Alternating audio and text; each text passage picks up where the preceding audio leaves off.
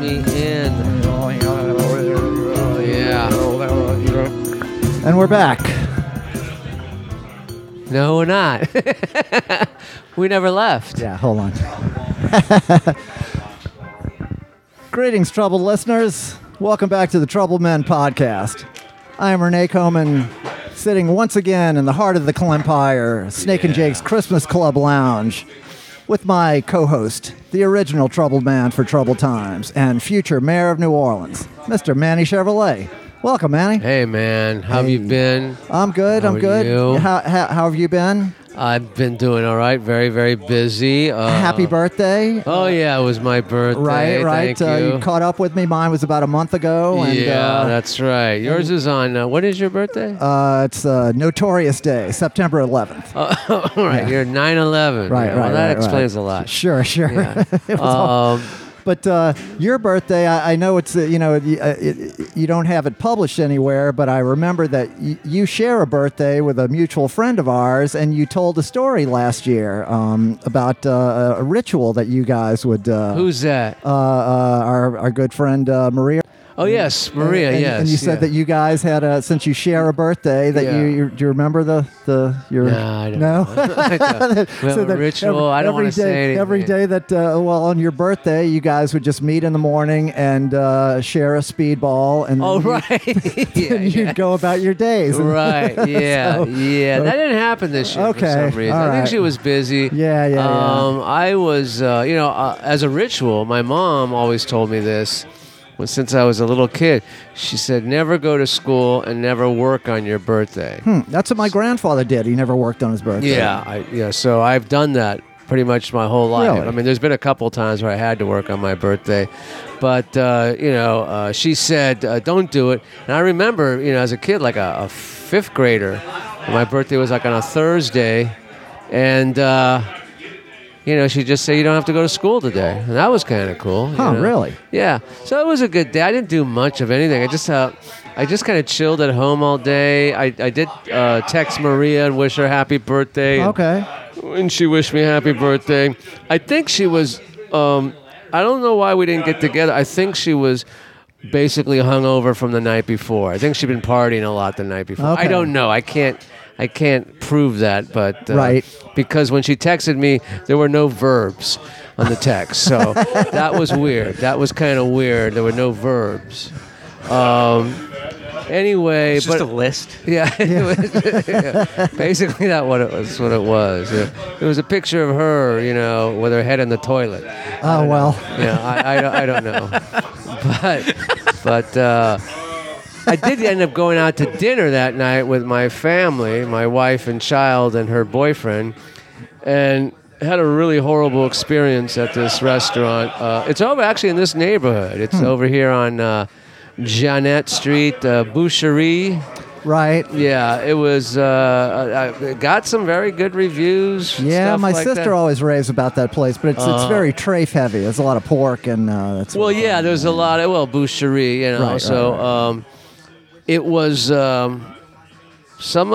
was weird because the worst thing was they sat us near the bathroom. That was a bad start right there. I could tell you were a big tipper. Yeah, right, the bathroom, and then what happened was the waiter comes up and he introduces himself, and we said we'd never been here before. We're checking it out and stuff. I said it was my birthday, all that kind.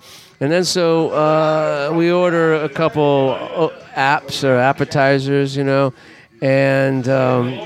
my daughter, of course, anywhere there's French fries, she's going to order French fries, and they had some fancy type of French fry, whatever.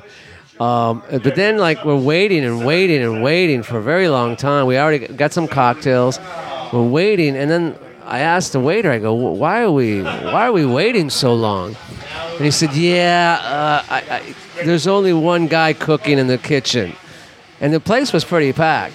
Apparently no one showed up, like the sous chef, the line cook, just the head chef was there. And he was cooking everything. Oh, jeez. So, we were waiting a long time.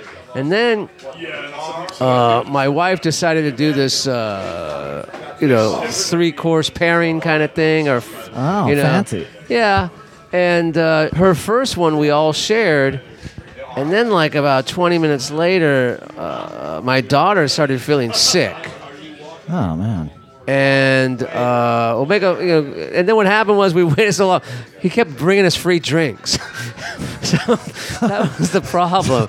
He kept bringing, because I'm so sorry. Here's another round for you. So your daughter was getting tipsy and. Well, no, she was on the lemonade, and, and her boyfriend was on gummy bears. Okay. I mean, who isn't these days? Yeah, exactly. So to make a long story short, it was funny because my daughter came home and she threw up. Oh, jeez.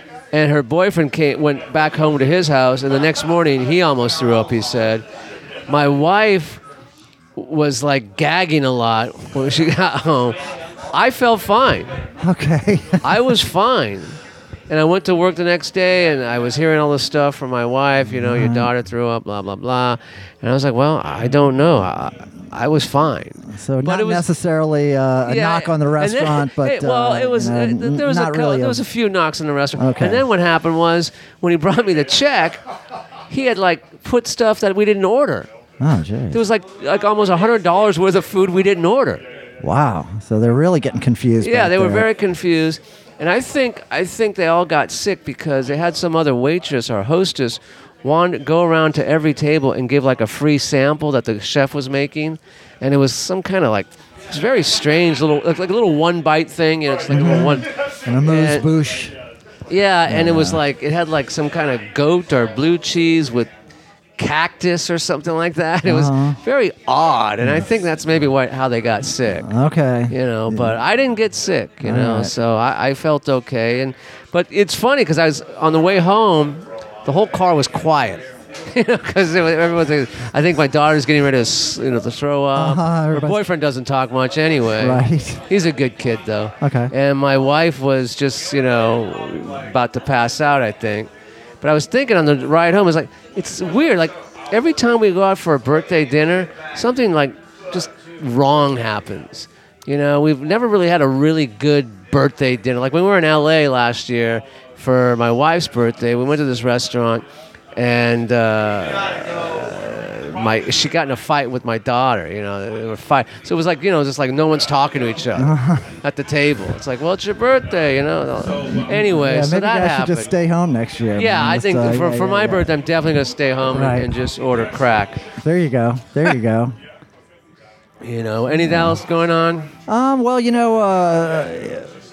early on in the show, you had some observations way back in the early days. One of them was about the microwave, and that you had discovered that it works just as well without the door, with the door off as the door on. Yeah. Well, so yesterday my microwave started doing this thing where it won't turn off at all. Oh, really? So it gets to the end of the cycle and it just keeps running.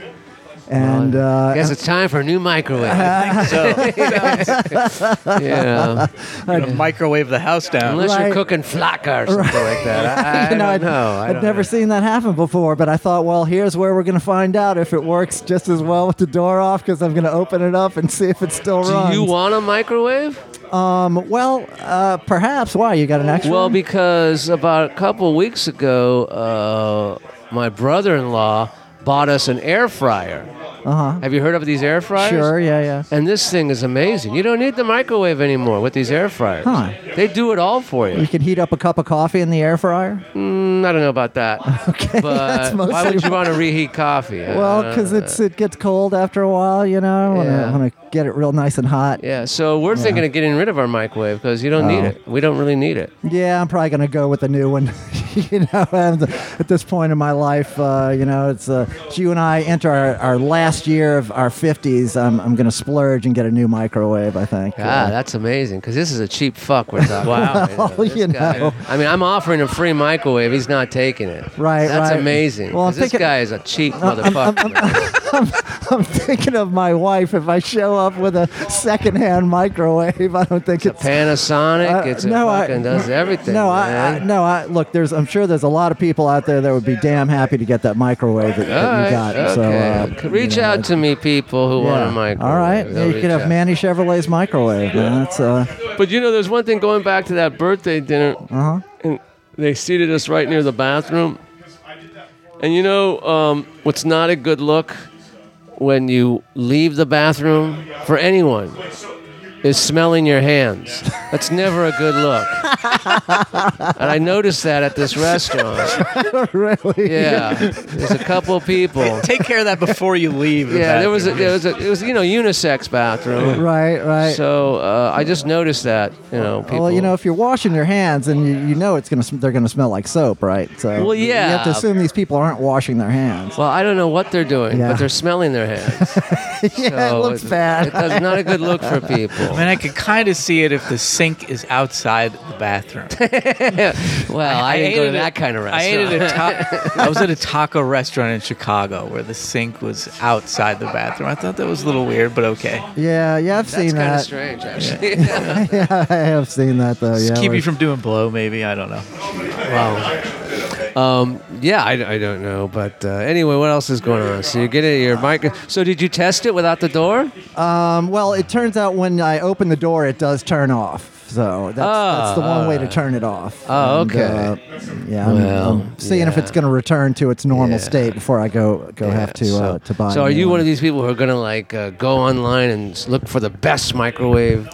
Or the one that fits your kitchen, one that looks good in your kitchen, or are you just gonna buy one? I think I'm going to try to buy the exact same size and type that I had before because it matches the rest of our kitchen. So stainless did you steel overcook anything because of this? No. I mean, my wife was very alarmed when it first started doing this, and she didn't want to use it at all. I just unplugged it when that was happening, and I plugged it back in and figured See, out. we really don't use the microwave much for anything anymore. Yeah. We haven't done it in a while. Yeah, I mean, I use it to reheat a plate of food. We have leftovers. I use the oven for that. Yeah? It's much better. Huh. Like reheating pizza in a microwave, the worst. Well, yeah, no, I would never heat. I have a toaster oven that I would heat a piece of pizza. No, the with, best way yeah. to reheat pizza is in a pan. A pan, you put the slice in the pan, and you sprinkle some water on top of the slice, and then you cover it. And that water brings out the moisture back and everything, the sauce and the cheese. And then, of course, the crust gets crispy down there, too. Right. It's very nice. Okay. Anyway, this is not a home shopping channel. It's not a cooking channel. Let's move on to something else. Okay. Well, so they had it's coming up on Halloween here, and they, of course, in New Orleans, we have to have a parade for Halloween. So we have the Crew of Boo. Did you go to the Crew of Boo? No, I knew what the answer Why would was. I go to that? I wouldn't go to the Crew of Boo. No. I didn't go either. No, I don't know anyone who went. Yeah, that was fun, I guess. But Not going. yeah, it was fun not going. But I did you hear today? Big news today. It's big news today. In Iran, in the small village in Iran, the country of Iran, lives a man named I heard Amu Haji. Is this a limerick? No, Okay. he was apparently the world's dirtiest man. Yep. He had not bathed in over 60 years. Apparently, that's not his real name either. It just means like Okay. old guy. Well, dirty old fuck, or something like that. Yeah, dirty old man. But apparently, he was afraid of bathing because he thought he would get sick from bathing. Now, I know how he got this. I saw pictures of him, and he looked like a guy who hadn't bathed in 60 years. Yeah. But he also lived like in this little concrete shack, and he's pretty much probably just the village idiot or whatever. But they made a documentary about this guy in 2013 called The Strange Life of Abu Haji. So the villagers, just in the last week or two, I don't know how they did this because he was so, for 60 years he didn't bathe. Right. Just like I haven't washed my hair like in over 30 years or Right. whatever. But he decided not to bathe for 60 years because he feared the water or whatever. But they convinced him. The villagers convinced him to bathe, and like a week later he died. Wow. Well, He's dead now. there you go, man. Yeah. Maybe he was right. Yeah, so, there's something in that water, I guess. I don't know that it was the bathing. I think it was the sudden change. Well, I It's, have it's no just, idea. But he was living this last year or two in Camp Lejeune, so that's where he was living. So maybe that had something to do with it. I have no Sure, idea. sure. But they had pictures. Or that he was 96. He could have been that. Yeah, we don't know. Well, I yeah, mean, yeah. It's, records in Iran are, they're probably not spotty. very, Yeah, spotty yeah, at the best. That they're, but it's sad. That But he was no spring chicken. Well, no, he was sliced no it. spring Yeah. chicken. But maybe I don't know if he took a hot bath, or did he take just a cold shower? Or, I mean, they didn't really go into details, yeah. or did he just go in the lake and bathe? Or I have no Right. idea. A village in Iran somewhere, not in the big city or anything. You're right. Like that. It's out in the. So all Yeah. that time, he had never been like into a river or anything. Never. They didn't just sell that. taken I don't know. taken I a have to swim, look for the taken a dip. documentary. It came out in 2013. Okay, all right. It's all about him. check and, into that. He seems like a good guy, though, or was a good guy. Why not? What do we know? When I was a kid, I didn't want to take a bath. He just stuck with it. Yeah. Right. Just living the dream. Yeah, he was living his dream exactly. But now there's this other guy. Huh. So they were saying he was the oldest person to do this, and now there's another guy that wants the crown. Oh, really? He's outside the whole Dave Clemens over here? the holy city of Varanasi or Varanasi, whatever it's called in India. So this guy says he takes fire baths, Ooh. and he'll you can go see him do it. He he smokes weed and jumps over a fire, and that cleans him? That's what he says. Okay. He burns the germs off, all what the he said. bacteria. Smokes them Really? off. Yeah. Well, speaking of dirty old men, have you noticed the commercials of our Senator John Kennedy? Yeah. He's got quite a crackhead. Yeah. quite a puss on him, man. Yeah. Quite Well, I keep mouth. watching these commercials, and every time I look at him, I go, he looks like an old lesbian. He's got the weirdest lips, man. Yeah, He's and like who's super- ever doing the makeup for these commercials are making him look like an old lesbian. Yeah, he's got he has almost no lips, but what tiny thin lips he does have, they put like a lipstick on. Right. And then the funniest thing is he goes, I push for this, and I push for this. But did you accomplish it? Is what I want to know. You can Right. push for all you want.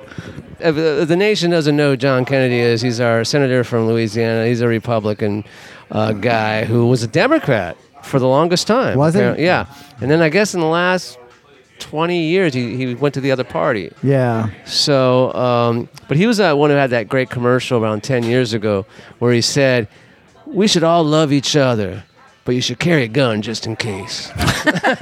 Yeah, he's full of folksy aphorisms. Yeah. But I think that commercial went national, like viral, or whatever they call it. Right. But yeah, we'll see. He's going to win probably. Sure. so. All the incumbents win every Yeah, time. Yep. exactly. Anything else with you? Or we got to introduce our guest? No, let's get to our guest. Oh, wait, there's one thing. Speaking of homeless, dirty people. Okay. I go by these two homeless guys pretty much like 3 times a week over by my the ring room, and they're always chatting, barking. I kind of ignore them, I just walk by them and stuff.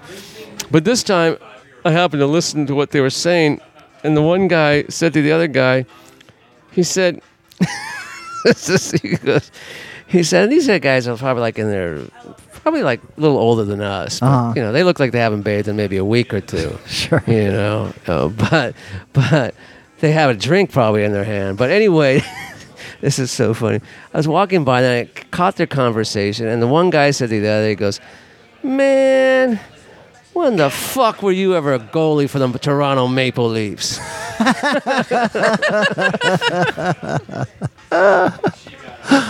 So I thought that was kind of funny. Sure, man. You never know where somebody came from. You see.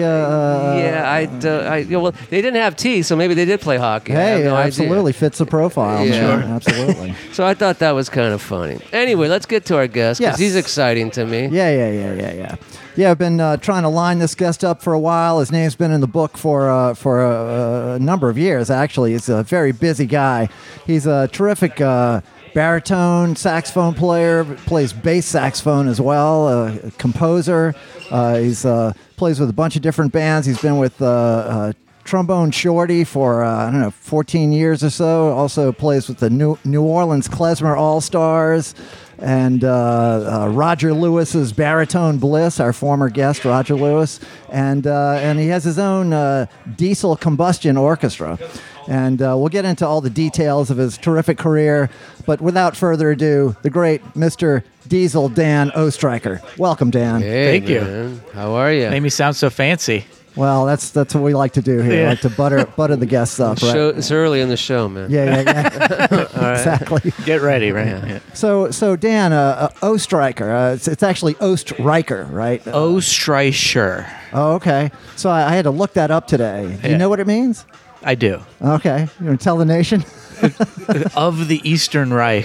of the Eastern Reich, but more specifically, it's like Austria. Austria, yes, Yeah. like Dan from Austria. Yeah, which is a weird thing. I mean, my grandmother, who's insane, so who knows, claims that she did this genealogy going back 1,000 years, and it's all Germans, no Austrians. Okay. So, I mean, that doesn't really add up to me, but, you know, whatever. She was nuts. Well, yeah. She You played know- for the Maple Leafs too, right? Exactly. Yeah. Well, so Dan, you've been living in New Orleans for a bunch of years, but you didn't grow up here, did No, you? no. So where do you hail from? I'm from Pittsburgh. Pittsburgh. Okay. Pittsburgh, Pennsylvania. Okay. It's a big community there in Pittsburgh. My dad was born in Harrisburg. Okay.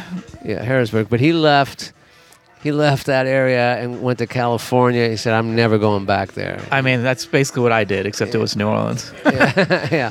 He I think he lied about his age and joined the Navy right at the end of World War II, and then he got a 3-day pass, and he didn't come back for 3 months, and he got arrested by the MPs and taken to some prison in Pensacola, where he spent like 3 months, and got out and moved to California, and that was it. You know, So Dan, he was a good guy. right. So tell us about your life there in Pittsburgh. You have mom and dad and Yeah. family. You go to school there. When do you start playing music? Because saxophone your first instrument? Clarinet was my first instrument, so I wanted to play. They had like an elementary school music program, but I didn't get in. Couldn't tell you why. Mm-hmm. And then we had this really kind of self-motivated band director in my middle school that just really believed that like this kind of tracking system that they had in the Pittsburgh public school system was kind of bullshit, and we should get more kids involved in music. So he like went to all the classrooms and did this like real hard sell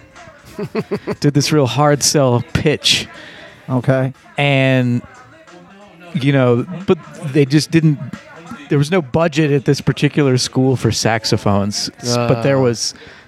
I wanted to play saxophone, but with this plan that this band director and my parents concocted was that if I played clarinet for a year because it was free, that then they would rent this and got straight A's. They would rent the saxophone in year 2. Okay, because in the old days, like my father's a saxophone player, but everybody started on clarinet. Like, Yeah. my father never took saxophone lessons; he took clarinet lessons. Yeah, I mean, in hindsight, I didn't stick with clarinet, and in hindsight, I really regret that.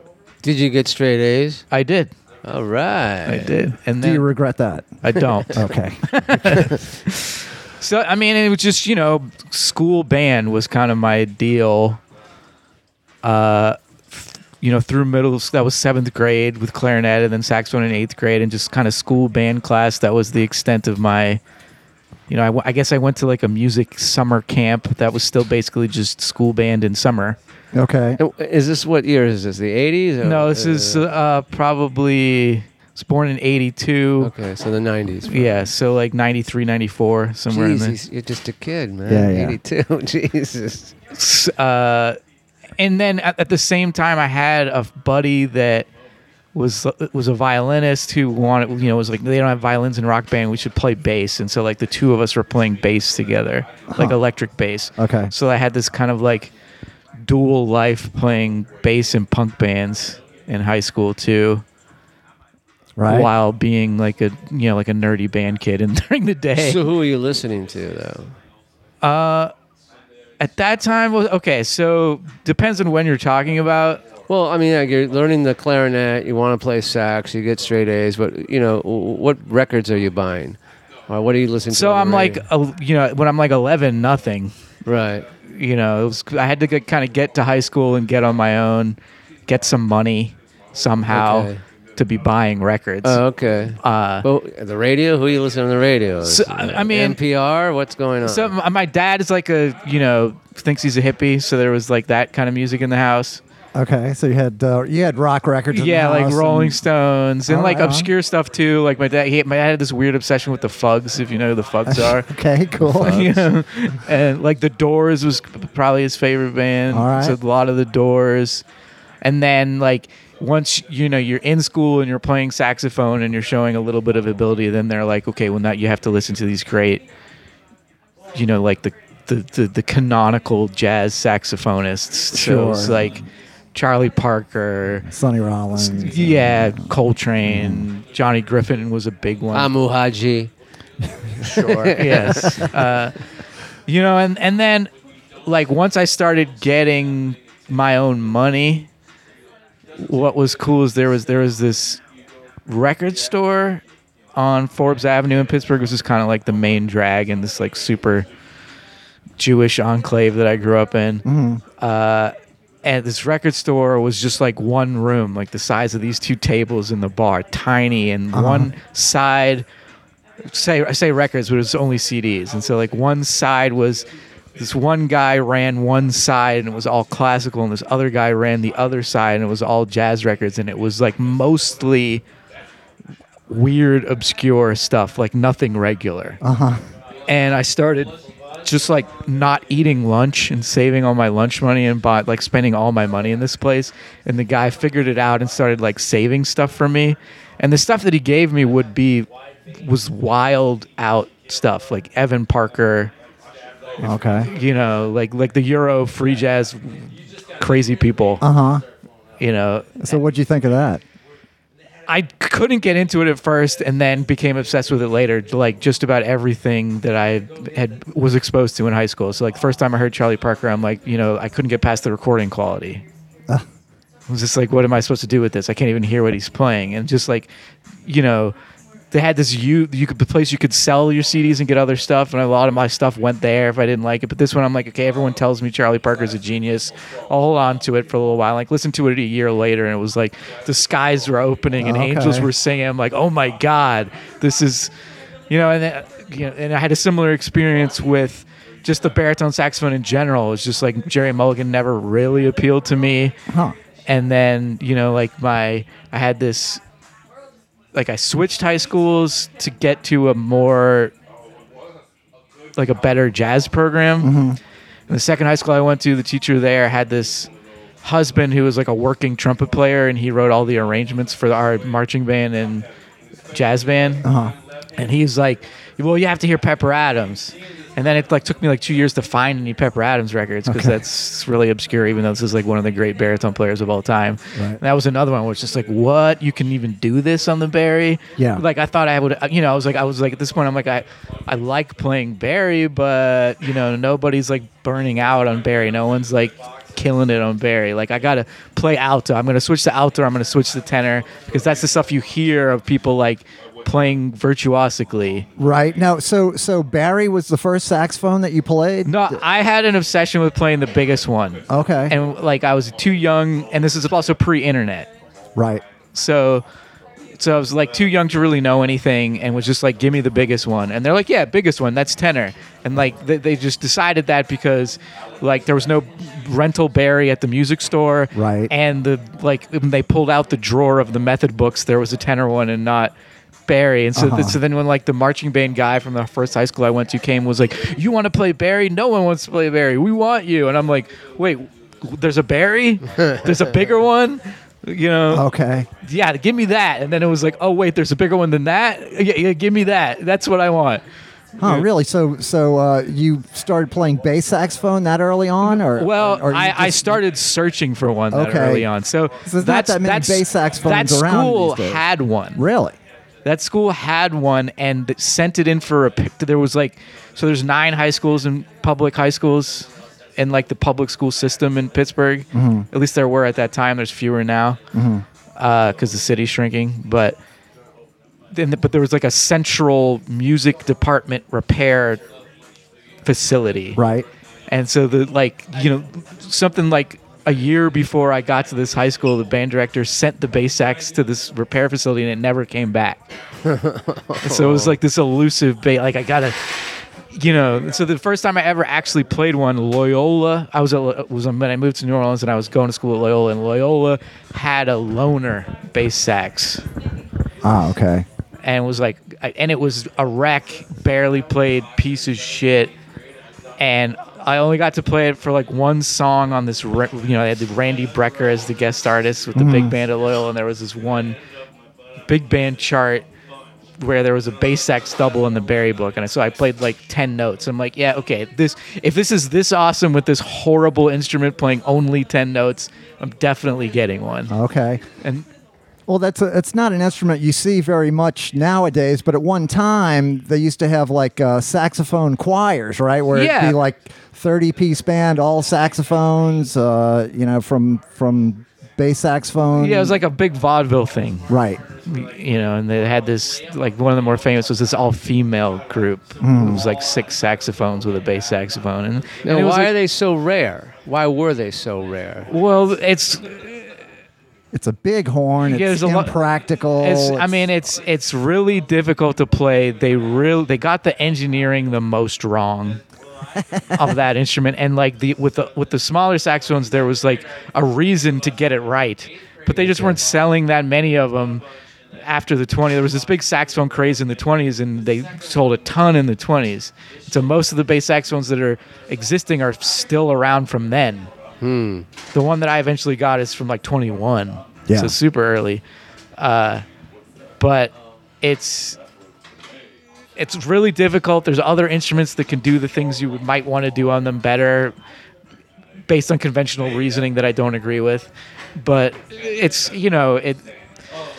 just fell out of fashion, and it was actually really popular. At least I've been around some early jazz historians, and what they tell me, I haven't been able to corroborate this in my own research, but what they tell me is that it was like if you're a bass player for a few years in the mid-20s, you were expected to double on bass sax and tuba because of recording. I was going to say, I played this Ascona Jazz Festival in Switzerland one time, and we were there for about a week, and had days off and saw some other groups that were playing, and I saw one guy first play bass saxophone with this band. He was killing, fucking fantastic player. The next day he played string bass. He fucking played fantastic. And then the third day I saw him playing tuba with a band. I was like, fuck, I should just quit playing music. I mean, we got one of those here in New Orleans, Tom Saunders. Oh, okay. All right. But yeah, I mean, so it's a thing. Yeah. For me, it's ridiculous. That's what I like about it. And like, you got to remember, I was like being a band nerd, but I was also like playing in punk bands and smashing myself in the face with microphones and like bleeding in chicks' mouths while trying to get laid in 1997. So it's just like, what's the way to combine these two? Like bass saxophone, that's fucking punk rock. It's like some Mad Max fucking nonsense. Right. Like what's more nonsensical than like Mad Max? Like you've got these guys in the desert in fucking Speedos. It's like doesn't make any sense. It's the Mad Max of music. That's what I want. Shit that's stupid and that makes it awesome. Very cool. So when do you come down here? 2000. Okay, so like the same time I came like down. days after graduating high school. Wow. Oh, now what brought you to? Well, so you already knew you're going to go to Loyola? Yeah, it's weird. Like I was just running around being like a 90s kid doing drugs and getting in trouble in high school. I wasn't like really like trying to play music, but just doing it all the time. Nice. Like doing it all the time, not necessarily trying to, if that makes sense. Sure, no, it absolutely does. But I just got like there were just these people that materialized in my life and were like, you should do this. I had this like, I ended up just kind of by accident ending up at this summer school thing at Carnegie Mellon University in Pittsburgh, playing music, and the guy there was like, we'll give you a full ride to come here. And I'm like, oh really? Maybe I should think about doing this, like trying to be a musician. Like you're talking to me like that, okay. And then it like turned out it was just because they essentially had no jazz program, and the guy was trying to justify his job and just like needed anyone to go there. like I wasn't really I only got into 2 music schools that I applied. Like at this point, I applied to a bunch of music schools. I only got into 2. I failed my audition at like 8 or 9 different music schools. I got into 2. This one where I was just grandfathered in because the guy wanted me, and Loyola. And Loyola still made me audition twice. Okay. So it was like so it was still, I was like, oh, well, I thought this was a long shot. It clearly is. But like, okay, I got in, so I'll go. But like, he was, and then I went to him like, okay, you're giving me this full ride, but they're giving me this money to go to Loyola. What do you think I should do? And he's like, oh, you can get the fuck out of Pittsburgh. You should do that. Yeah. Well, that was a solid, Yeah. some solid advice. So you come down, you study with Tony DeGrati? Sort of. Okay. Tony wasn't so interested in teaching me because I was like basically knew nothing. Too punk rock. I wasn't even that. It was just like You weren't bathing then, right? Yeah, that was the issue. Jumping on fire pits. Yeah, you know? Right. But it's like I really didn't know anything. I was Okay. just a band kid, and Tony was like, you know, first time I ever saw him was like the first class after he'd had this kind of like dream sabbatical. Like we've talked about it since because we work together now. You know, it's like all this stuff is water under the bridge. Sure, but sure. it's like, you know, he just kind of wrote me off. Was like, we're gonna do real like very basic rudimentary technique, which I totally needed, but I did eventually learn. Okay. And then that's all he wanted to do. And like if you fast forward a few years, I went to this workshop series in New York called the School for Improvisational Music. There's actually a lot of people my age or around my age in New Orleans that are real killer players that have done this program. Okay. Simon Lott, Brian Coogan. Oh, all right. And it's because of those 2 guys that I went, actually. And it's this kind of like alternative philosophy music school, like very anti-dogmatic. And it was just like, you know, there isn't a center to this. You don't have to prove yourself as a bebopper. You don't have to prove yourself at all. You just have to decide what the fuck you like and do that. Okay. Like you're only beholden to yourself. You don't owe anyone anything. Nice. And like that sounds like you could get lazy, and you might, but you also might get really motivated because now you're free to do what the fuck you want. Sure. And so I came back, like I did this program, I came back, and in my first lesson with Tony, I was basically like, fuck you for dicking me around for 3 years. I'm not coming back unless we do this shit that I want to do. And like, let's just make an agreement here. Like either you get with my shit and we work on that, or you just give me a C and you'll never see me again. What happened? And he was like, no, this is great. Like, the reason that I'm a dick to everyone is because no one ever wants to do anything. Okay. So let's do your shit because that's actually really fucking awesome. And then, unbeknownst to me, goes and wrote with Astro Project, like later that month, and told this story in the tour van. And James Singleton hired me to be in this band 304 off of That story. And like I had no gigs. I still like wasn't really good enough to be gigging. James was just like, oh, there's a dude that's like that fired up about some experimental music. Like I need that dude. And like so that's really what got me started in New Orleans. Nice. So you're thrown right into the deep end of the pool. there. Yeah. Like I had this ridiculous audition that wasn't really an audition in the practice rooms of Loyola with him, with like all the like little like jazz kids peeking in, you know. Right. And then at the end of the audition, he's like, basically, like I don't remember exactly what he said, so I'm not gonna say this is a quote, but like the meaning of it, James was basically just like, yeah, you kind of suck at saxophone, like actually kind of a lot, but like conceptually, there's no one that can hang with you, so I'm gonna give you a shot. Wow. And then every gig that I did with him for 2 years was him just chewing me out about everything terrible that I was doing after every gig. And then like I did this, I don't know if you know Justin Peak. I know the name. Yeah. So we did this duo tour. And so I didn't, for like a fairly long time, like I was gone like 3 months, not just with him, but I was gone like 3 months. And you know, kind of really, it was like a turning point in my playing where I like kind of things started to kind of coalesce. And like was really sounding different and like an actual real reasonable saxophone player when I got back. And you know, I had this gig with James, and James, like right when I got back, and he's just like, "Oh, you sound good now."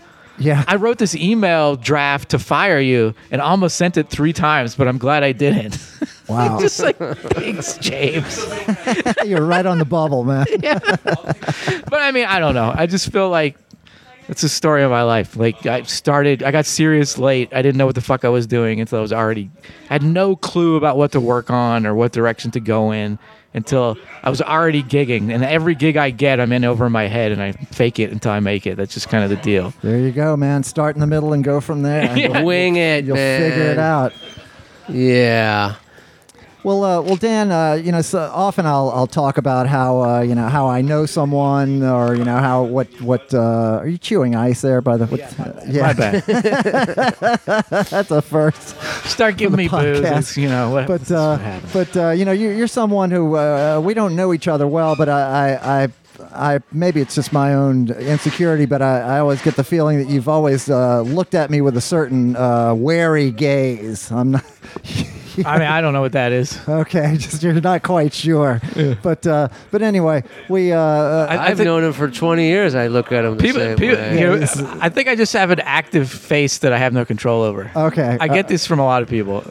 But after I booked you for this podcast, we coincidentally was playing. I was playing with the Iguanas at DBA, and you play with Joe Cabral in the Klezmer All Stars. So y'all talk all the time, and I guess he said, "Come on by, we're playing. Bring your horn," and you showed up, and Joe said, "Well, we're going to get up there and play, and just whenever you feel like it, come on up and stay as long as you want." So we're up there playing a few tunes, 4 or 5 tunes. We're playing the Swamp Pop tune, play the verse, the bridge, And you never went up? third verse. The solo is just about to start.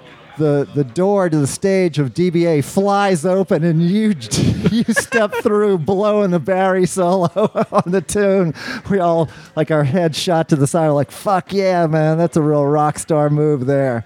I mean, I got a lot of experience with that kind of stuff these days. Showbiz, yes. Speaking of which, yes, you're out there with the great Troy Trombone Shorty Andrews for how many years now? It's July 2008. That's when I started. Oh, wow. That's a long time. Going way back there. And Orleans Avenue is the band. Yes. So how did you wind up playing with Trombone Shorty? I mean, that's a band. You guys play all over the world, festivals. Well, it wasn't like that when I started with them. Okay. Well, talk about how you got started in that band. Well, okay. It's the first time I met... Well, actually, before we get into that, this seems like a good time to take a break, Manny, and then we can all right. We can come back and launch Excellent. into You the hold story. that thought there. I will. Yes. Okay. It's held. Yeah. Okay, the nation knows what to do. They can go grab a shower if they want, and we'll be right back.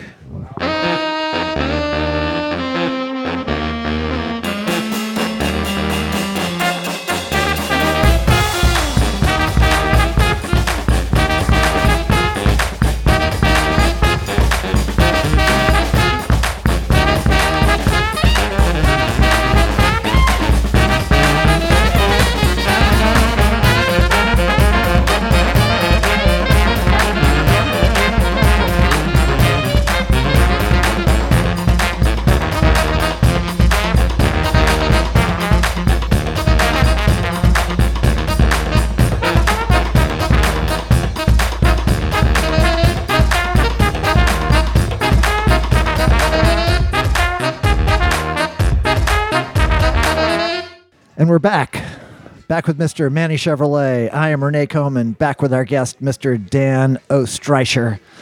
So Dan, From the East, from right? the East, Is that From the it? East. Yes. Yeah, from the East.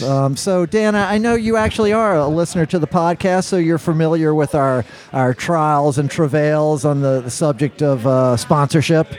And that we are hanging on by the skin of our teeth with our original sponsor, Loose Change. Yes. Loose change, Dan. We need it. Do you have any? I could tell. Yeah. We have Fuck that look the about us. homeless. Give us the loose change. We man. never played goalie for the Toronto Maple Leafs. Yeah. Right. Exactly. Yeah, we weren't so privileged, and but we do have a couple of links that you can send us that loose change at. We have the PayPal link, Yeah. and Venmo link. I Yeah. think our Venmo is like at troubled / men. Yeah. But anyway, those notes are in those links are in the show notes of every show and Yes. the Facebook page. And speaking of Facebook, you can follow us on Facebook and Yes. Instagram. And subscribe, rate, and review wherever you're listening to this podcast. We always suggest you give us 5 stars, and you can say "fuck Manny and Renee" 5 stars. That's a great kind of review. Yes. And, And the holidays are around the right? corner. And you know what that means? That means murder. More murder. No. Sure. Well, but the gift giving season. Yeah, and, gift-giving Yeah, season. yeah. And we do have the Troubled Men podcast T-shirts. The link once again right there on the Facebook page. Yeah, speaking of those shirts, Okay. I got a text from our former guest, my good friend Abby Wool, the Sure. filmmaker. Right. She sent me she got her shirt. Okay. What size did you order for her? Because she wanted just like a small. Well, you said a unisex small, so that's what I got Yeah. her. And it looks huge on her. I mean, I don't know if she's shrank since I've seen her. Yeah, but she might have. I don't know. I mean, they do have women's sizes as well, so you don't well, have to settle for for. But she wants to know because she goes, "This is kind of big. Do you have a kids line?" You know. Well, they have women's sizes that okay. run smaller. Yeah, I don't know. Yeah. I don't know. It's, but, you can't please everybody. That's what I know. She's a good kid. Sure. Yeah. Well, she can sleep in it or something. I don't know. Well, yeah. I mean, I don't think she's going to go in public with it. So. Okay, well, so it doesn't really matter. Yeah, it doesn't a lot of the matter. ladies they'll modify the t-shirts. They'll open up the neck. They trim the bottom down. You know this for a fact? Well, I've seen them do it. Yeah. I see people do their own mods on especially the girls. Anyway, so the link for the Troubled Men podcast shirts again right there in the notes of every show and the Facebook page. And it probably takes care of Housekeeping. most of our housekeeping. So Yes. back to our guest, the great Mr. Dan Ostreicher. Let's get back to your story, as I had to so abruptly cut you off there. You were talking about the early days with the great trombone shorty, Troy Andrews. I actually met him at a rehearsal for New Orleans Jazz Orchestra when he was in high school. Okay. I had kind of just talked my way into this rehearsal. I don't remember if it was Irvin or Ronald, but somebody came to Loyola and was like, "We want music librarians for the big band." And so me and this other kid signed up for it, and the other kid actually wanted to be a music librarian. I'm just like, no, I'm gonna scheme my way into this rehearsal. And they were like, I like your style. and they were like, and the Barry player didn't show up, and they were like, well, you got some balls, kid, so you can be in this rehersal. Nice. That's And the way then to do it, people. and then I was just like, I'm not being the music librarian. Call me when you need a Barry player. Right on. But now, so since you brought up the New Orleans Jazz Orchestra, that was when Irvin Mayfield was still running the show, right? Yeah. So there's I don't And now know. he's just running, right? Yeah. I don't know if you've heard. There's been a little bit of controversy associated with that group. But there was some like a Carnegie Hall gig that apparently the city of New Orleans paid for, or I don't know who paid for it. But were you on that? I'm sure it was a cumulative thing, right? I didn't read all the fine print in the article. Right. But I mean, you were traveling with the band, or So I mean, I got fired January 2008. Okay, might have dodged a bullet there. Yeah, I Dan. definitely think I did. I mean, because also I also, when talking to other guys in the band, I was in for this very brief kind of golden period where it was a good gig. Like, it paid well. Uh-huh. The conditions on the road were pretty good. You know what I mean? Right. And then it was just like... And that wasn't making Irvin happy. And then, right? well, I think he just started eating up the whole budget with all this bullshit that he was doing. And the money went down, and the conditions on the road went down. But I got fired before any of that happened. Right on. And Troy was paying big fat donkey dick when I started with him.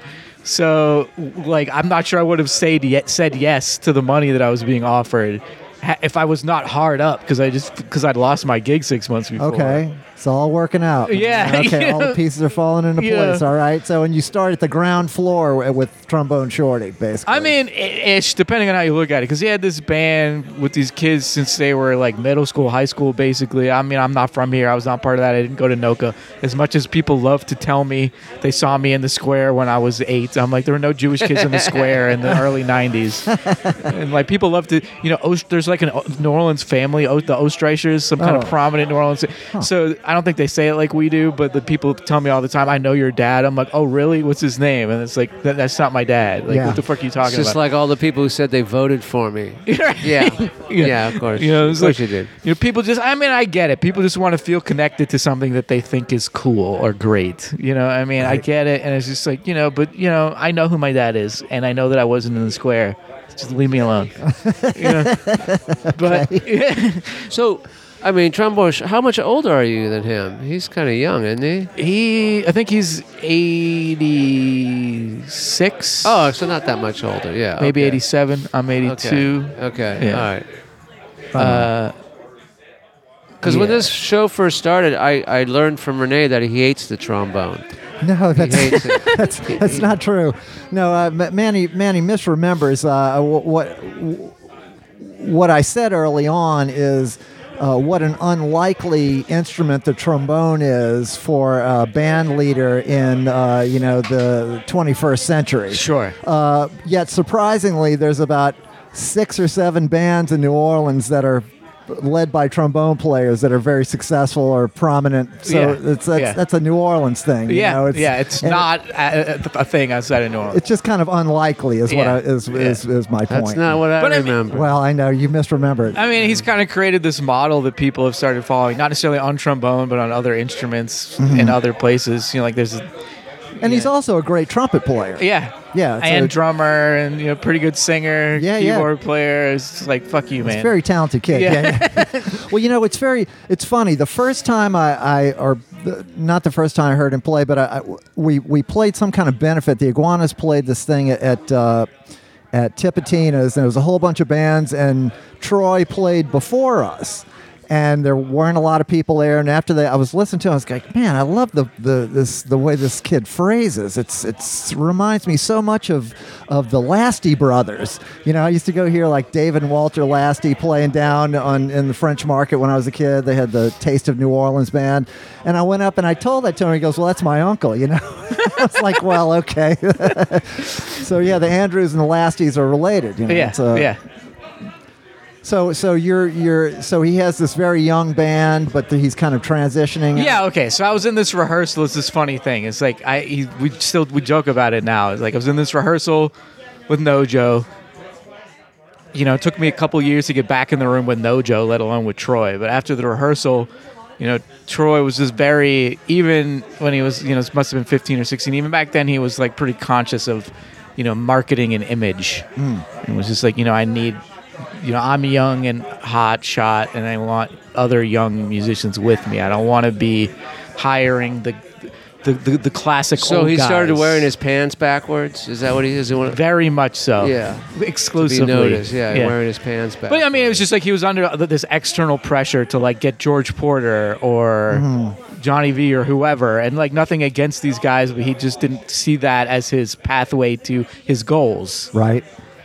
So he wanted to have this young band, and he was just like, okay, this is like the only, at that time, I was probably the second youngest person in the room after him.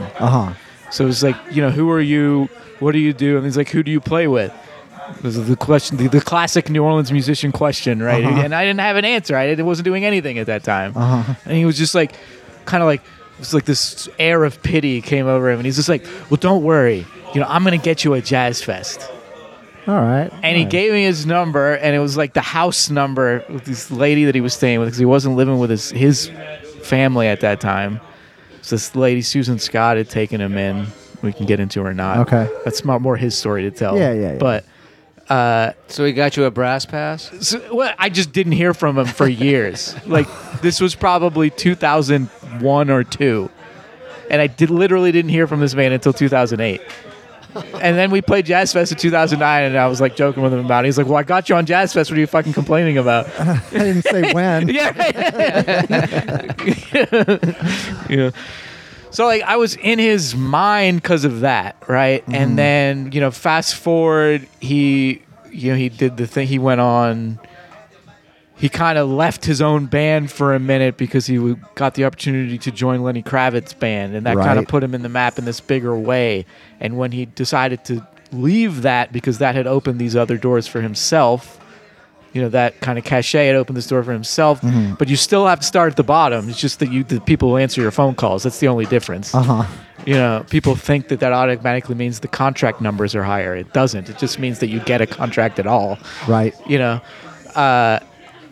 And so then they got this booking agent about 6 months before I came on, and that's where it really got this thing started. But it's very low level, like opening for local New Orleans acts, opening for the Dirty Dozen, opening for Dumpster Funk, things like that. Doing, these kind of like there's this circuit of gigs in Colorado that it's like. Doesn't matter if they've heard of you. If you're from New Orleans, you can go and Right, do all these- those summer ski right. things. Yeah, so yeah, yeah. doing that stuff, and then they started having some issues with the saxophone player. And Troy's a very loyal dude. He didn't want to fire him, but he was just like, this guy thinks he's like Trombone Shorty B. But this is Trombone Shorty in Orleans Avenue. He needs to go back and be in Orleans Avenue, not Trombone Shorty B. And so he's like, well, in order to make that work, I think I need a horn section rather than it just being me and this one other guy where he thinks he's going to set up his stuff in the front where I stand. We need a horn section. And he basically was just settled on Barry as what he wanted by default. So he's like, I don't want a trumpet player because I don't want to be competing with them. I don't want a trombone player because I don't want to be competing with them. He's like, aesthetically, he wasn't into the alto. Right. He's already got a tenor player. So he's like, okay. And they had just done this tour with the Dirty Dozen, and you get to hear Roger every night. So he's like, That would be cool. yeah, that would be cool. And like, who's out there that fits the profile? And so he's like, oh, what about Right that? age, right. Yeah, look, so he's like, what about this kid that I remember from the jazz orchestra? And then it just happened to be that I had been at Loyola with the saxophone player who'd been a problem, but also the guitar player who's still with him. Okay. And they were like, yeah, get him. That would that'd be great. And then it was just funny. It was just because I had this on and off sushi delivery job at Mickey Moto here on Okay. South Carrollton, Right. but I had come and gone and had to go back to when I got fired from Nojo, and so I'm just like, feeling like my life is in the fucking dumps, right? Like going nowhere, and get this call from Troy, and he's like, this just shows you how long ago this was. He's like, look at my MySpace page and look at the dates and see if you can do them. And I'm just sitting there like, and like wants to get off the phone and call me again tomorrow. And I'm like, I don't need to look at shit. I can tell you right now. Yeah, my calendar's open. Yeah, right. But we played this game. I was just like, I didn't think I'll be able to work it out. Right. And so that, we like talked about some stuff, and he's like, glad to have you on board. And this lady that had been handling his logistics called me and got me some flights. And after all that, he calls me again. Before the tour, he's like, I forgot to ask you, this is really important. How old are you? 'Cause it's like fucking Menudo. Yeah. You know what I mean? Like he wanted to make sure you weren't too old. Yeah. Oh, yeah. okay. Yeah. So he said, this was like 2 months before my 26th birthday. I was like, I'm going with 25, right? We're definitely going with 25. So I'm like, I'm 25. There's just like silence on the line. And I'm like, did I just fuck this up? Am I aged out of Trombone Shorty before I even start? And he's just like, okay, that'll work.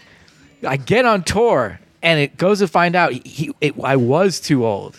Wow. But they decided that they were going to, all puns intended, grandfather me in because they needed somebody to rent the van without the underage driver fee. Wow. Nice. But the joke was on him because, like, I'm, wildly financially irresponsible, and I had no functioning credit cards at this time, so I could not. They wouldn't rent you. I could not rent the van. Now, I've never seen you guys, but how many people are in the band? It's amoeba'd. It's a little ridiculous these days. But back then, when it started, back then, when you were trying to rent a van, back then it was 3 horns counting Troy, 1 guitar, 1 bass. That's 5. Drums is 6, and a conga player, so 7. Wow. And now it's what, like 10? So no conga player, so that would bring us down to 6. But add 2 background singers, so that's 8. Add a second drum, that's 9. Add a second guitar, that's 10. And add a keyboard is Wow. 11. Jeez. Wow, So big 2 band. drum kits? Yeah, and then there's occasionally a percussionist too. Very occasionally. Wow, Wow. big band. One thing I had a question about is I know you do a lot of public gigs, but you guys must do some pretty crazy private gigs too. Oh, yeah. Like Occasionally, yeah. Like you ever play for like any Arab Emirates or I think the craziest or one. Russian oligarchs or anything? Nothing like that. Putin? We did do like public gigs in Russia, and maybe 2010 or 11 when there was some other kerfluffle bubbling up. So the U.S. ambassador to Russia came to the gig and was like, we had 3 nights at this little club in Moscow. And the U.S. ambassador came to the gig and was like, I can't come the other 2 nights because like shit's hitting the fan. I have to prevent a war. Wow. So that was weird. But in terms of like crazy private gigs, I think the craziest one we did was for basically this guy that's probably single-handedly ruining the world. He's like the manager of the most successful hedge fund. Huh. And in finances, probably makes $100 million a year, something stupid, Right. at the expense of global warming and the GDP of several small nations. And, Sure. So he can afford a trombone shortage. But he paid well, right? So the gig was DeVell Crawford with a full gospel choir as the opener, Okay. us, Dr. John, and Buddy Guy, and everyone was flown on private jets. Wow. And then it was like where was this? in Connecticut at a country club. Okay. And then it was like fully catered, but then in addition to the catering, they had this like worldwide tour of oysters. So like this stand was Gulf oysters, and this stand was Maine oysters, and this stand was like French Riviera oysters. And this is like you people, like He deserved to go to hell. yeah, I'm surprised they didn't make you sign a waiver for playing this game. yeah. I mean, I don't know. You know? Yeah, like the Arab. I guess the Arabs don't know about it, so I don't know. Yeah. The Shah of Iran. I Yeah, mean, you figured some emirate somewhere would maybe that's in the future. maybe so. Yeah. Well, just to shift briefly, a band I saw that I always forget to talk about, and we had Aurora Nealon on as a guest, and it's kind of her thing, and I forgot to ask her, but you played in this performance called Saxodrome, Yeah. Okay. Yeah. and you play bass saxophone in that. Yeah. And that's for, saxophone players, are always big on long tones. Well, Yeah. all horn players, Yeah. string players, long tones. So you guys play long tones. Yeah. It's calisthenics for your face. Right. So Aurora had this idea, I guess, that you get all these saxophone players in a room and play long tones. And I saw a couple of one performance of it. Maybe you did another one or something, but that was a few years ago. That was before the pandemic. Yeah. And I don't know. It was incredible, man. I loved being in that room. Here, I mean, it's pretty trance-inducing. Yeah, man. All the overtones that get set up, man. That was crazy. Yeah, I agree. It's Aurora's thing. She's just got to put out the bat signal, and we'll be Right. sure we'll be ready. Well, and speaking of Aurora, I know you were just up in Chicago with this Instigation Festival. Yeah. It's a lot of experimental.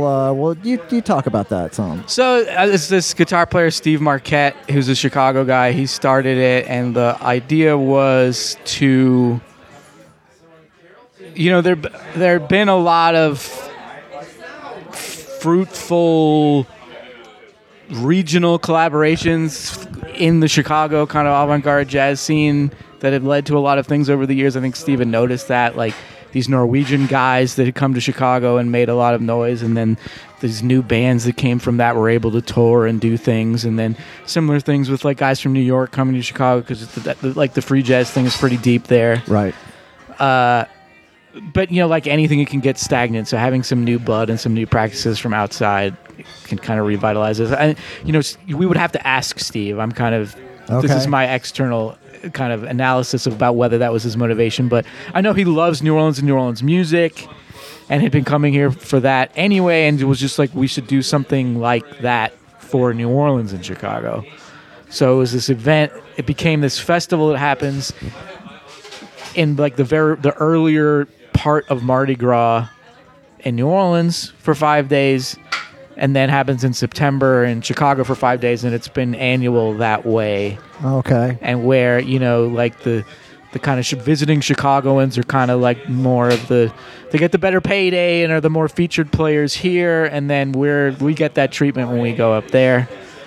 Nice. And we had a lot of Trouble Men podcast guests up there. Helen Gillet. Doug Garrison. Right. And has Brad Walker been on the podcast? I know he absolutely has. Yes. I know he has. One of the few tenor players, one of the few straight tenor players. I think you actually referred to the show as the baritone saxophone show. Yeah, right. Because we've had so many great Barry players on here, man. Yeah. Well, I mean, he hasn't done it in a few years, but he has done it. Yeah, what a fucking great player that guy is, he's man. a freak. Holy cow, he is a freak. He plays great Barry too. Yeah, I'll bet he does, man. He's got such a big sound on the tenor, man. I mean, he knows I hate tenor players that play Barry, so he knows that's a compliment coming from me. It's like, so you really don't play much tenor, huh? I was really dogmatic about being a Barry player. Right on, man. For I like a really long time, and then I eventually decided that all dogma is bad. Okay. And kind of backed away from my extreme position. But I'm glad that I did it, because I'm a person that has trouble like setting reasonable limitations for myself. So the fact that I wasn't trying to play like 9 different kinds of saxophones and clarinets and flutes, and was like really kind of got good at something because of this dogma. So there was that. Also, I think that, just pragmatically, you play tenor, and then this is also when Tim Green was still alive, was when I was coming up. Tim Green was a big mentor for me. Okay. But you're competing with Tim Green for gigs. Who wants to compete with Tim Green for gigs? Right. Yeah, no, it makes sense. You know what I mean? You gotta have a specialization. Yeah, you're going to go out there and play Barry and be adamant and be a proselytizer for it. Like, anything you can do, Mr. Tenor Player, I can do better. And I have all these low notes you can't play. Right. I love I think the Barry has such a sweet sound, like, when you're talking about Jerry Mulligan. Like, I love Jerry Mulligan's tone in the upper register. Yeah, I mean, when I say I wasn't into it, that was when I was like 13. Right. It's a different attitude now. Right, but I mean, like, you think of the Barry as being like a croaking, low end thing, but it's really got a beautiful timbre in the upper register, man. It's really and I mean, singing. And you have access to all these overtones that you don't have access to on smaller saxophones, because the fundamental frequency is so much lower. Mm-hmm. So there's all this variation you can do with the sound. Not that you can't do that on the smaller saxophones, but it's just can't hear it. It's just really right there for you. Right. It's very, very accessible. Right. I mean, saxophone players understand what I'm talking about. It's like a physical thing. Like the physical manipulations to do the same thing on the smaller saxophones are just more difficult. Okay. Now, for the Barry, you like the Barrys with the low A or no low A? I'm a low A guy. Okay. I didn't used to be. Because there's like I'm a low A and modern instrument. Okay, because a lot of people vintage. This is a lot of people have opinions on that. Strong ones. Yeah. And the better I got at the instrument, the softer my opinions got. Okay.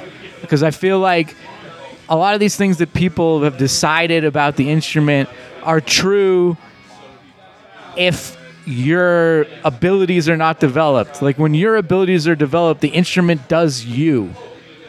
You are the master of the instrument. And so at that point, it's just like what makes you comfortable. Okay.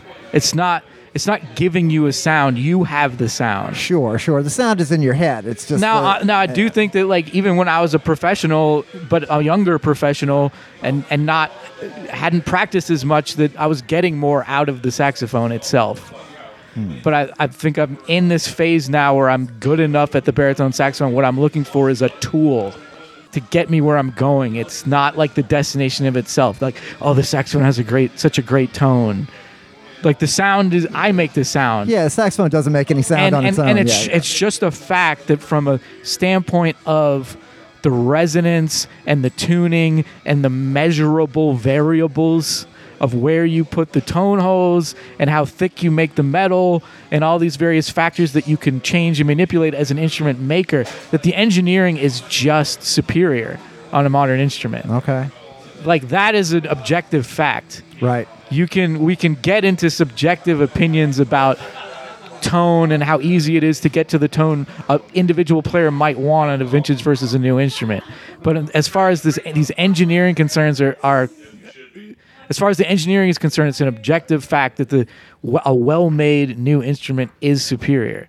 And like, I'm in a position where I'm playing incredibly technically demanding music all the time in wildly varying scenarios. It's like, I'm not trying to be like Joe Cabral. This is a person I get in the most arguments with about this. And like, Joe is like Mr. Vintage, and I'm not trying to talk Joe out of that. Right. For what Joe does, it makes perfect sense for like his vibe and his aesthetic.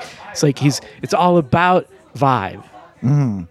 And like, these instruments that are handmade and not mass produced and have variation and like all of that stuff is true, and if that's what you want. But I want an instrument with no personality. He wants an instrument with maximum personality. I see. Right. Like, I will give it the personality because I can't be stuck in this totally vibed out situation. I go and play an old school R&B gig, I'll make it vibey. But it's going to be a lot easier for me to go and do a pop R&B session and really nail the minutia of tuning and phrasing, or go play some Jonathan Freilich music that's freaking impossible, and the instrument is not getting in my way because it's it's engineering of 50 years ago. Right. Well, speaking of Jonathan Freilich, so he has several groups. One of them being the Klezmer All Stars that you play in. Playing that music, do you find does it resonate with you in any kind of spiritual way, or any kind of Totally. Being a man from the East. Being a man, I mean, it's like my life has a lot to do with being Jewish, right? I mean, like, I'm a secular Jew, but like, I grew up in Squirrel Hill in Pittsburgh. It was a Jewish enclave. I was bar mitzvahed. My dad is the son of 2 Holocaust survivors. I present outwardly as a very obvious ethnic Jew, and that has created situations for better and worse in my life. Yeah. Including as a musician, it's like people love to tell me Jew this to this day, Jew this, Jew that to this day. I could get saved tomorrow. I'm still going to be getting Jew this, Jew that because of my outward appearance. You know what I mean? So it's like, to be able to go and like be like, okay, fine, yeah, here's some Jew shit. And it's fucking great. Right. You know what I mean? You when you say Jew this and Jew that, it's like negative stuff? Yeah. Oh, yeah. Oh, really? Go play music with some gospel musicians and see how it goes. Yeah. And I do that a lot. Yeah. So, I don't play gospel. The Jews run the industry? Maybe that's the issue here, man. I should be calling the. I got to get the plane over here. Right. The space Kanye on laser. the phone. Yeah. Jesus Christ.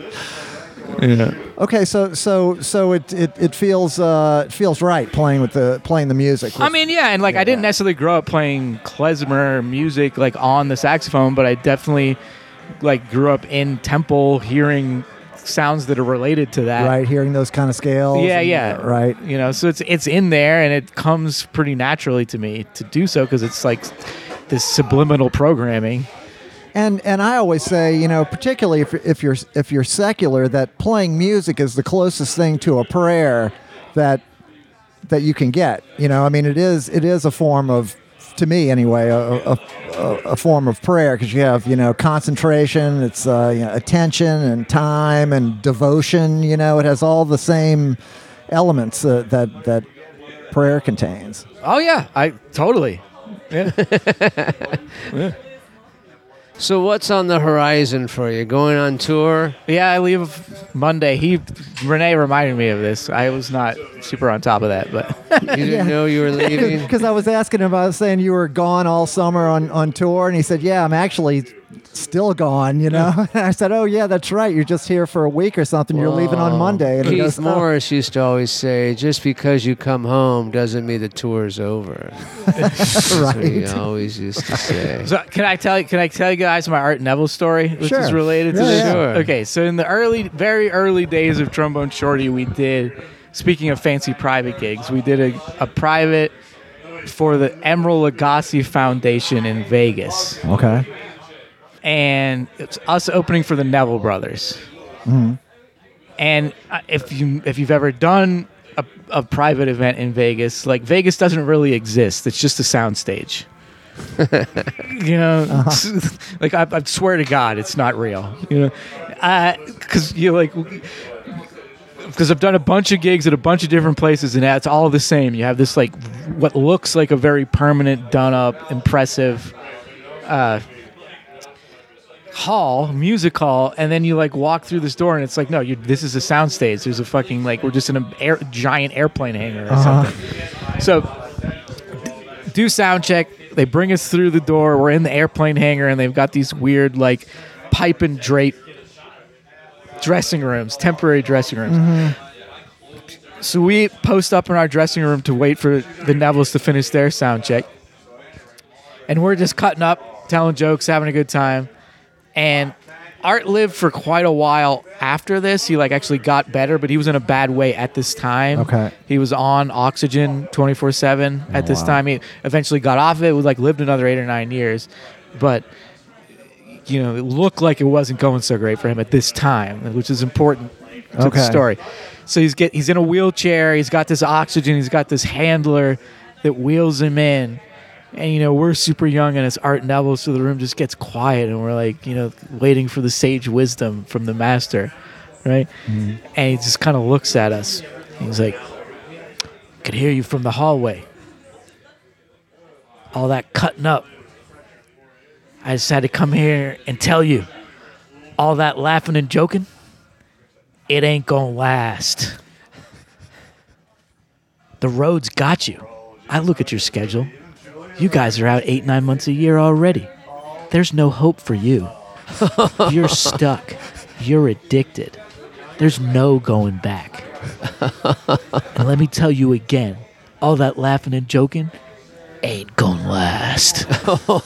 And it just like stares at us and has his handler like pull him out, right? And so we're sitting in there like stunned, you know? and like eventually the room just erupts in response to this. Like, what the fuck? And so we're once again laughing and joking. And he has the guy wheel him back in to be like, what are you? What did I just tell you? Yeah, right. What did I just tell you? Yeah. Hey, buddy. See you later. Oh, man. All right. So yeah, the road, it never ends. It's got you. Right on, man. You're doomed. And you're going right back out there, man. Y'all got all kind of dates all the way through the. I was 2009, and I'm still out here. So. Right on, Dan. Well, we're very near the end here, but I just have to say, you know, I don't know if you remember, but I will tell you, in my office, I have your picture pinned up on my bulletin board right next to me. He's stalking you. It's a picture of you post-Katrina. You're working for, it appeared in the newspaper. You're working, you have a circular saw in your hand. You're working for Habitat for Humanity. You're wearing an iguanas T-shirt in the photograph, which is why I cut it out and put it up there. So, right on. Thank you for representing there, Dan. I got on Japanese television because of that photo. Oh, wow. Right on. Well, Dan, God. TV's big in Japan. It is. Yeah. TV and Tom Waits. And the iguanas, too, apparently. Well, God, Dan, thank you so much for coming on the podcast, Thank you, man. This is, it's exciting. Your career is exciting to me, and man, just keep it up out there. Thank you. Thanks, man. And I guess it's time to sign off, and the Troubled Nation knows what to do. Because trouble, the struggle continues. No, we say trouble never ends. Yeah, trouble never ends. But the struggle continues. Yeah. Good night. All right.